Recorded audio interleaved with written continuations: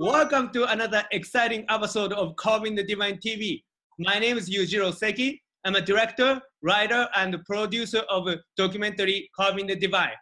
Carving the Divine is about the Buddhist sculptors of Japan, and I'm ready to present it for the first time in the world. But before I do so, I thought it would be a great idea to introduce basic concept of Buddhism and the history of Buddhism, so that when you guys finally watch my documentary, you guys can watch it at the maximum value. So today, day this, all your questions will be answered. Finally, we have an opportunity to talk to Zen priest, Soto Zen priest.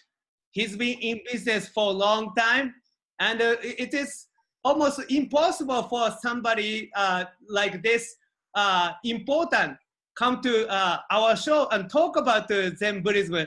But I would love to introduce you guys. So welcome, Reverend Taigen Leighton. Welcome. Glad to be here. Great. So yes, in case for the people who don't know anything about you, please introduce yourself. Okay, I've been practicing Zazen and Zen meditation and studying Soto Zen teachings and other Buddhist teachings for a long time. Since my first teacher, beginning of 1975, I've been practicing every day. But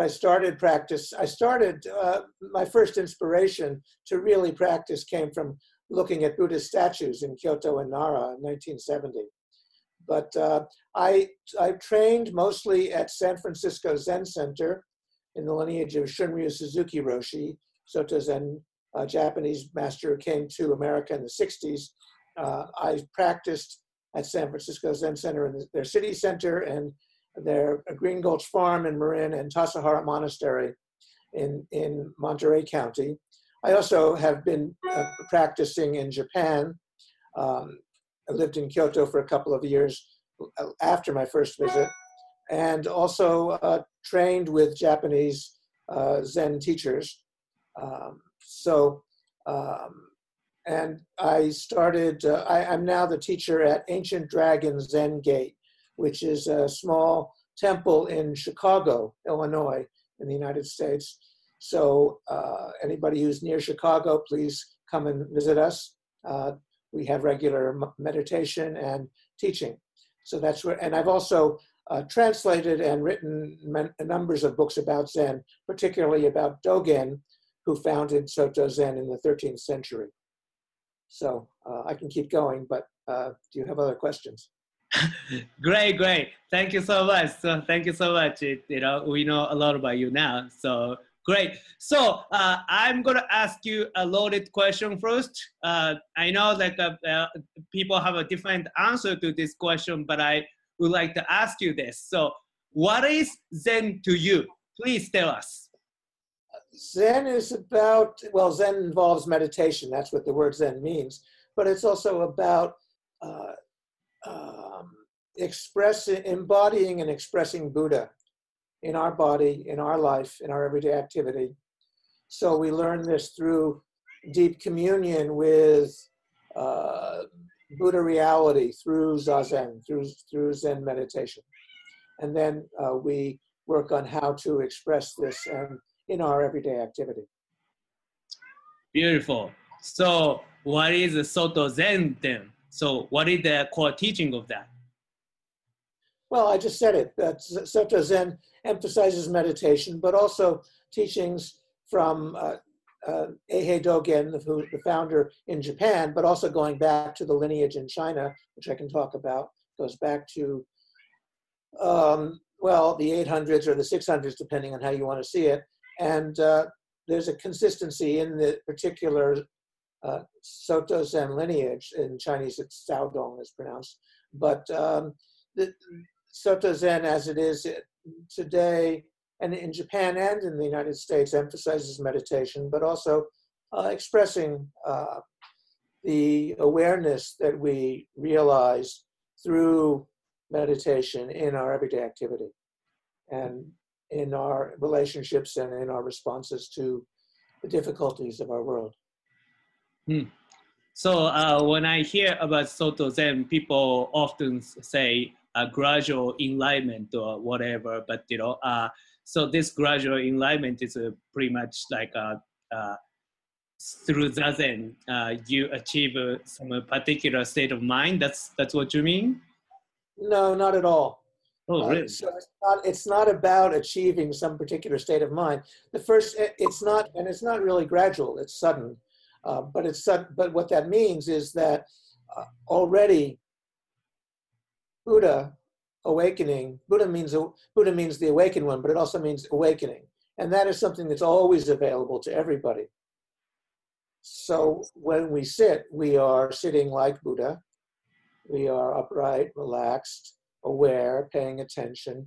We sit in Soto Zen with our eyes open, facing the wall usually, and facing ourselves and facing all beings. So the Zazen practice is the samadhi of all beings, the concentration, the awareness of all beings. We don't do this alone. We sit together in the meditation hall, but we also sit together with all beings when we sit just by ourselves in our home. We're together with all beings. We realize our deep communion with this deeper reality that includes everything. So it's not about, so the first time you sit, Dogen says, the first time you sit, all of awakening is there. But we practice regularly, daily or many times a week, over years, because that unfolds in many ways. So it's not about reaching some particular state of mind or state of being. It's not about getting rid of thoughts. It's about being present in the middle of our life, being fully present to our life and for our life and with all beings in our life. And how do we express then this deeper awareness that is immediate? It's not that we gradually realize it. We may gradually realize how this is already present, but it's not about finding out something that's not already here. That's something that I was probably misunderstanding. So thank you for correcting me, sir. So yeah, you mentioned a little bit about the history of Soto, but if we can get to know a little bit about the Soto, that would be great. So can you tell us? Well, the Soto, or Caodong in Chinese, goes back to its founders in China, the Soto lineage. There are many different lineages in Zen. So it's not that our lineage is the only lineage, and we study teachers from other lineage, and part of Soto Zen, appreciating the Buddhas and Bodhisattvas and the Buddha statues, but also appreciating the ancestors, we say, the Buddha ancestors, the lineage of people going back to Shakyamuni Buddha 2,500 years ago, who kept this alive in every generation, who kept this practice and teaching alive in every generation.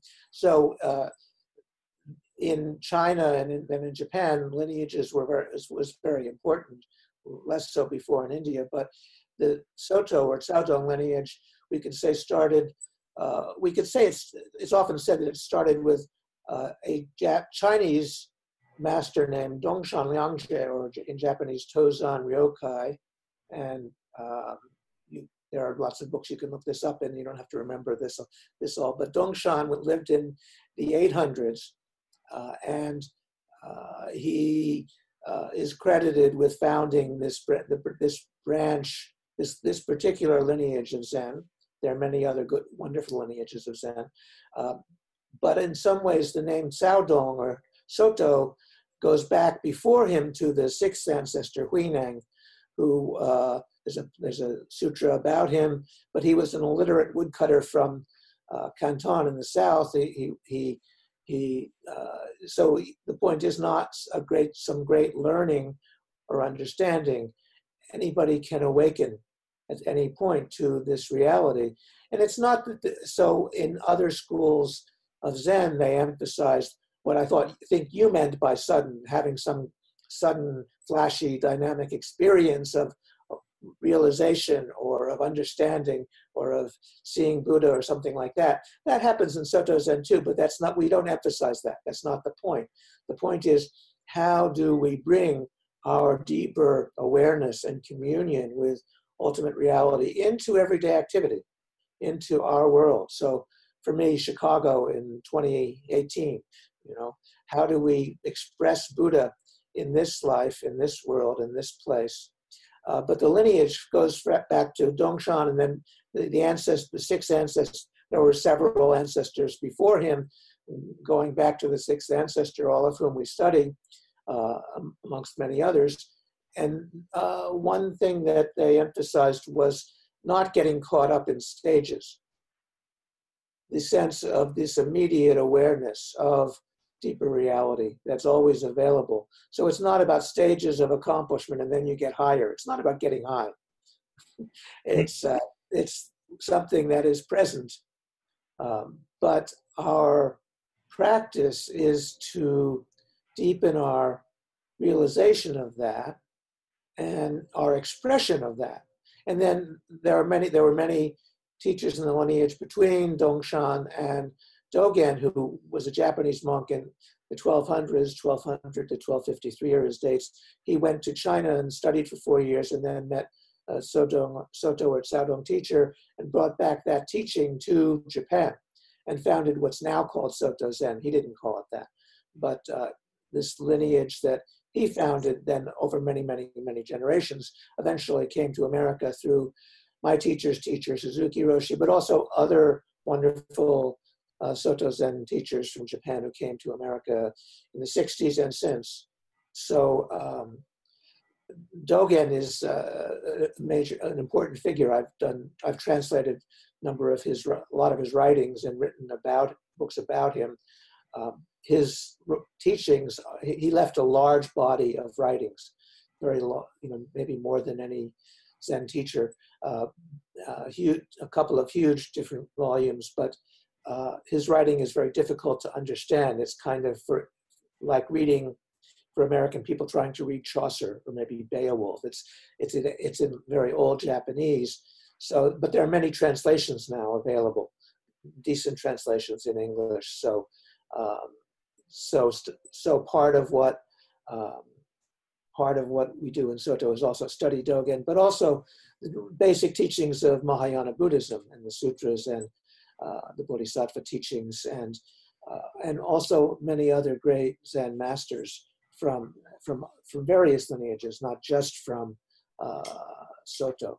So there's a lot I can say about Dogen and his teachings and about other Soto teachings. The other thing about Dogen is he was a prodigy. He was like Mozart or Beethoven or Shakespeare or somebody like that. He when he was 12, he had read all of the Buddhist canon. And when he went to China, he learned all of the koan literature, the old teaching stories. So he brought that back to Japan. He introduced it to Japan. So most of his writings are commenting on these old teaching stories, the koans that are part of Chinese lore. So that's putting up to the next question. So what is a koan then? Well, in some different lineages, koans are I can say first what they are not. They are not nonsense riddles that you have to solve. That's a common misunderstanding. Oh, really? They're not nonsense. They're not illogical. Maybe they're unlogical in terms of Western rational linear logic, but they are about the logic, their language, about words, they're more like poetry than didactic teachings. They are about the logic of awakening and the logic of keeping alive the tradition of awakening. So in some traditions, Rinzai, and Rinzai and Soto are the two main branches in Japan, and there are a lot of stereotypes about them which are not true, but like that Soto does meditation and Rinzai does koans, both do both. Both traditions do both.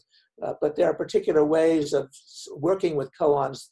So mostly in the West, we now think of koan practice as this, most people think of it as the tradition of working through a curriculum of koans of different teaching stories from some of the great koan collections.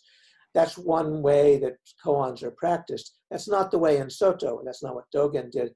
But we use these stories in Soto as teaching stories about our own practice. These are stories about, most of them, many of them are about teachers from, the 800s and 700s and 900s in China. So these stories have been studied for 1,000 years because they have something to say about our own practice and life now, and continue to do that. So it's not that they're not nonsense, even though they may seem paradoxical to our logical sense of things. They're like poetry. They're language that unlanguages language. They're language that unlanguages our usual sense of subject, verb, object, where we think of the world as a bunch of dead objects out there that we have to verb, or that we have to prevent ourselves from being verbed by. So these koan teachings that Dogen commented on extensively in various different modes, are resources, teaching stories, like parables maybe from the Bible, or other kinds of teaching stories that are used in other spiritual traditions. One thing is that Zen famously claims to be direct pointing to mind or heart beyond words and letters.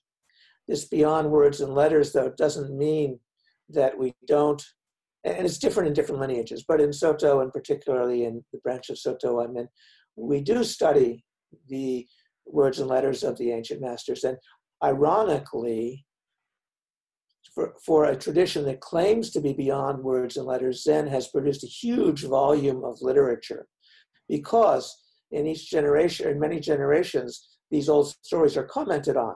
The koan collections, the famous koan collections, and there were many of them in China. Now there are just a few that are focused on maybe, but those are the original teaching story with commentary, and then there's commentary on the commentary, and then many teachers make comments on those commentaries. So we have this huge, huge volume of literature from a tradition that claims to be beyond words and letters. There's some teachers in some lineages who take this beyond words and letters very literally. Like I practiced with a wonderful teacher in Japan, did a retreat with him in a place where the students are literally not allowed to read. That's a kind of fundamentalist idea, literal idea of this. But anyway, the koans are teaching stories that we use. Of course, we also use the teaching stories from our own everyday lives and try to face using various resources from the Bodhisattva tradition of universal awakening, the precepts and transcendent practices, and look at how they appear in our everyday activity, and work with a teacher with how to develop and unfold them. So it's not about gradual enlightenment, it's about developing our ability to actually be able to be helpful in the world and to share this reality. So can you give me a taste of what koan is, like an example? I know maybe we don't have enough time, but if you could. Oh no, some of them are very short. One of the ones that I use first is from a great teacher named Jiaozhou, or Joshu in Japan. Joshu in Japanese, Jiaozhou in Chinese. Different lineage from Soto, but we study him, and we study many teachers. When he was he lived to be 120. Maybe that's why he's considered maybe the greatest teacher of all time, because he just had a long time to teach and practice. But he was great. But when he was a young student, or when he was early in his studies, he asked his teacher, whose name is Nanchuan, or Nansen in Japanese, what is the way? What is the Tao? And Nanchuan said, ordinary mind, everyday mind is the way. And Jiaozhou said, oh, well then how do I get to that? And Nanchuan said, the more you try and get there, the further away you are. And then Jiaozhou, who was a very good student, of course, asked, well then how do I know if it's the way or not? And Nanchuan said, it's not a matter of knowing or not knowing. Knowing is just some fantasy. Not knowing is just blankness. When you reach the true way, beyond doubt, it is vast and open as the sky. So that's the whole story. There's a whole lot that can be said about it. But anyway, that's the everyday mind is the way story. That's something we can think about it every day, I guess, right? Well, a part of the practice of koans is not one can think about them, but also to just be present with them, to sit with them, to allow them to be part of your life. So you might memorize it or write it down or something, and just wake up when you wake up, recite it, and then forget about it, but just let it be part of our everyday experience. Beautiful, beautiful. Thank you so much. Thank you so much. So you talk about koan, and when I hear about koan, I often hear the word Genjo koan. So is this something special, special koan that Soto practice, or we don't know anything about well, it's related to the koans, but it's actually, there's a lot to say about that. There are number of good books in English about Genjo koan. Genjo koan is a particular writing by Dogen, one of his more famous writings. It's an essay about, and there are various translations of what the word Genjo koan means. The first part of it is to manifest. One translation in English is actualizing the fundamental point. Another translation of Genjo koan is the issue at hand. Anyway, there are numbers of ways to translate it, but it's a particular writing, particular essay by Dogen, who I mentioned, Eihei Dogen, who was the founder of Japanese Soto Zen in the 1200s. And there are many. It's a longish essay. It was originally a letter to a layperson in Kyushu, the southern island of Japan. But there are a few expressions in there that might be helpful.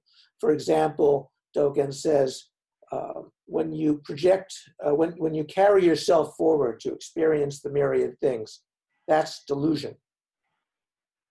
So this is the delusion we all, live in and are trained to. We carry ourselves, we project ourselves out onto the world. We think the world is out there separate from ourselves. So that's what's called delusion by Dogen. Then he says, when the myriad things experience themselves, arise and experience themselves, that's awakening. So and that includes, of course, each of us. But when everything arises and experiences itself together, that's what Dogen calls awakening or enlightenment. He also says that, I'm paraphrasing now, he also says that enlightened people are enlightened about their delusions. They study their delusions. They understand, they experience their delusions. Deluded people are deluded about enlightenment. So that's another way he defines the difference. So he says many wonderful things in that Essay Genjo koan. One thing is, here is the way, here the place unfolds. So it's about being right here. It's not about being in Japan or China or Tibet or, it's about how do we actually be present and aware and express this deep awareness in this situation, this present situation of our lives. So there's many more things I could say about Genjo koan, but that's a little bit. He also, I'll just say, add one other line. He says, to study the way is to study the self.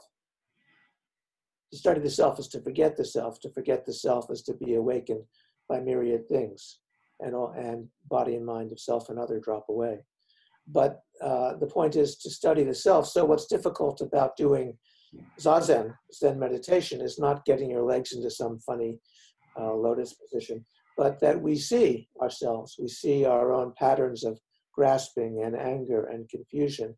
And Zazen, this practice of this physical practice, it's a physical practice of sitting upright and relaxed and paying attention and breathing. And what happens in the middle of that is that that thoughts come up and feelings come up, and we don't try and get rid of them. So the point is not to have a blank mind. That's lobotomy Zen. You can easily just have an operation and get rid of your brain. But so it's not about getting rid of thoughts. Although there are times when there are spaces between the thoughts, and that can be lovely. But it's actually about being present in the middle of feelings, in the middle of thoughts. So thoughts and feelings arise, we let them go. They may come up again. And as part of that, we see our own grasping, greed, hate, and delusion, we say, grasping and anger and confusion. And we learn our own patterns of reacting. And the more we can become intimate with that and feel the way we react, the more we don't need to be pushed around by it, the more we have a space to not react based on our karmic patterns of grasping and anger, frustration and confusion and fear and so forth. We have a chance to respond from something deeper. Wonderful, wonderful. I was going to ask you about Zazen, but you already answered. So, but when I did Zazen, and when I look into the white wall for a long time, it just drove me crazy, and I was only thinking about when it's going to end. I think that's many of us feel like this for the first time. So, is there any advice for those people? Yeah, just keep sitting. Just keep coming back to the wall. Just keep doing it. It's okay. Thoughts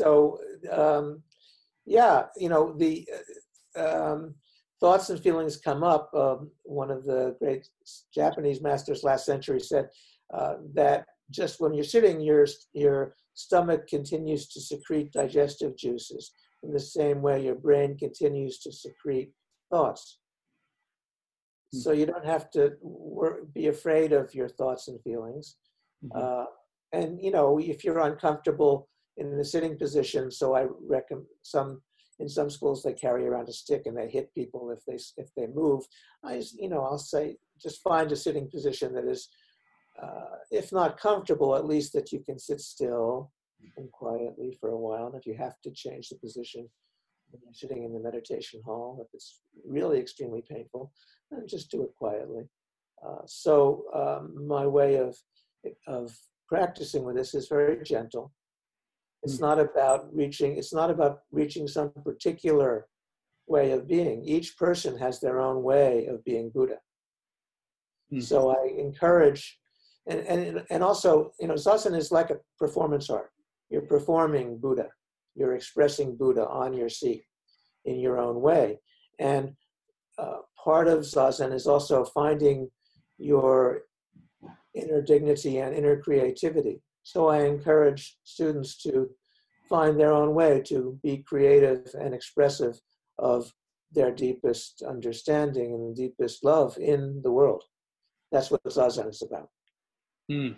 Great, great. So again, this is not that some kind of a state of mind that we want to achieve.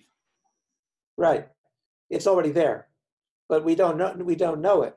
So you have to take time to stop and breathe and feel what is happening with this body mind here today on our cushion, beyond our ideas of who we are and beyond our ideas of what the world is.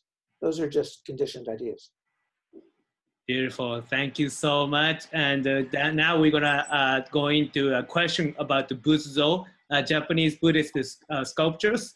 So I heard one of the catalysts that you had before going into Zen Buddhism. So you went to Japan and saw some statues, and that's one of the catalysts I heard. So can you explain to us a little bit about it, please? Just, in terms of my own personal coming to practice, as a teenager, I'd heard about Zen, and there were not many books in English then, very few. I maybe read some stories about Zen and had some idea, but it wasn't that.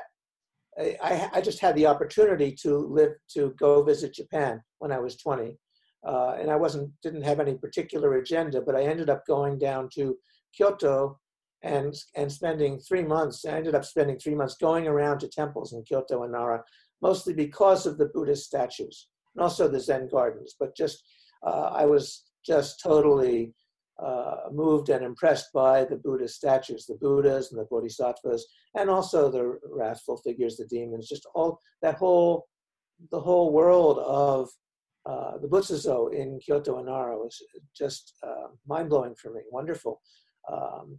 I appreciated Unke, great Kamakura period sculptor who slightly earlier contemporary of Dogen in the 1200s. And also he had a number of sons who were also great Buddhist sculptors. I think Japanese people mostly heard of Unke. You've heard of Unke? Of course. Yes, sir. Yeah, so you say, of course, all Japanese people know Unke, yes. Unkei. Almost no Americans have heard of Unke, even people who've been practicing Buddhism for a long time. Unke is like the Japanese Michelangelo. He's a brilliant sculptor, and his whole school he was part of a guild of Buddhist sculptors attached to the temples, and there had been civil wars in the period just before 1200, so a lot of the temples had been burned down and statues destroyed. So there was a great period of rebuilding temples and of rebuilding Buddhist statues of Buddhas and Bodhisattvas. So Unke is just amazing and wonderful, and I feel very sad that American Buddhists don't know about him. And actually, many people have seen these statues, but I was just totally impressed by not just the Buddhist statues, also the temple architecture and the gardens and that whole world that I saw in Kyoto and Nara just blew me away when I was 20. I didn't know that I could have anything to do with it, though. So after several months, I came back, went back to school in America, and 4 years later in New York City, I met my first Buddhist teacher, my Soto Zen priest in the Upper West Side in New York, and got instruction in Zazen and heard about Dogen and have been practicing ever since. So, but in some ways, that experience of seeing those amazing, beautiful statues of Buddhas and Bodhisattvas, and a whole range of different Buddhist figures from the Buddhist cosmology in Kyoto and Nara was one, not the only, but was one catalyst for me. So, and then later on, because I was so impressed with the Bodhisattva context of Japan and Kyoto and Nara, I wrote a book about the Bodhisattvas, Faces of Compassion and Classic Bodhisattvas in their modern expression, talking about how the major Bodhisattva figures, the 7 major Bodhisattva figures in East Asia are alive in the world today, and explaining about who they are. So that was one of the books I've done. But yeah, that really impressed me. And partly, some American Zen people think of Zen as sort of this separate thing, but it's really goes back to the Mahayana Bodhisattva tradition. We do Bodhisattva practice based on the precepts from the Bodhisattva tradition. Bodhisattva means enlightening being, awakening being, so dedicated to universal awakening. So when we do Zazen, it's not just about us. It's not just a self-help practice. It does help us individually to unfold the possibilities of our life, but we really do it for the sake of all beings. Japanese Soto temples have many Buddhist statues. American Soto Zen temples have statues of Buddhas and Bodhisattvas. They're part, and our chants, like our liturgy, like our meal chant, it mentions names of Bodhisattvas. So it's part of our tradition. It's the background of our tradition. All of East Asian Buddhism, all the different East Asian Buddhist traditions,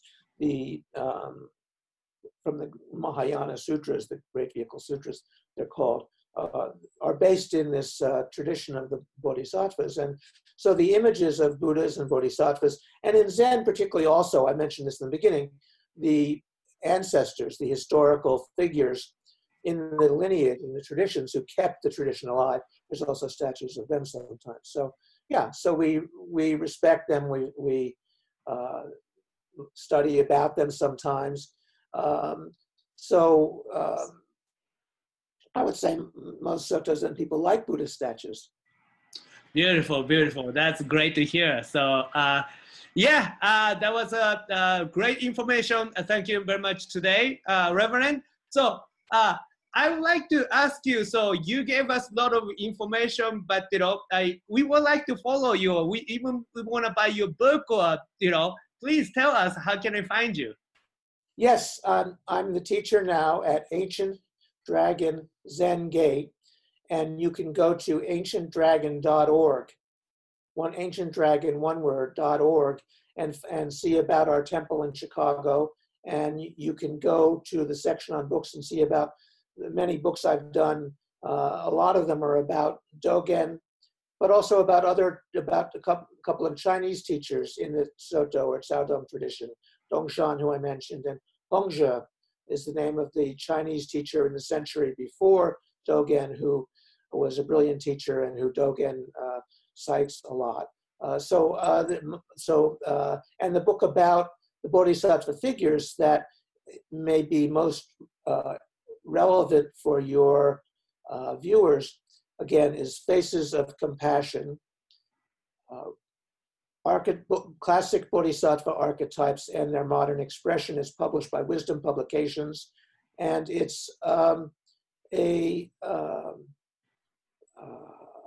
goes through the major different bodhisattva figures: Manjushri, the bodhisattva of wisdom; Kanzeon, or Guanyin Avalokiteshvara, the bodhisattva of compassion; Maitreya, or Miroku in Japanese, the future Buddha; Jizo bodhisattva, very important in Japan, who helps women and children and people in difficult hellish realms. He goes into hell realms to help people. And many others, Vimalakirti, Shakyamuni Buddha himself, Samantabhadra, very important bodhisattva, Fugen in Japanese.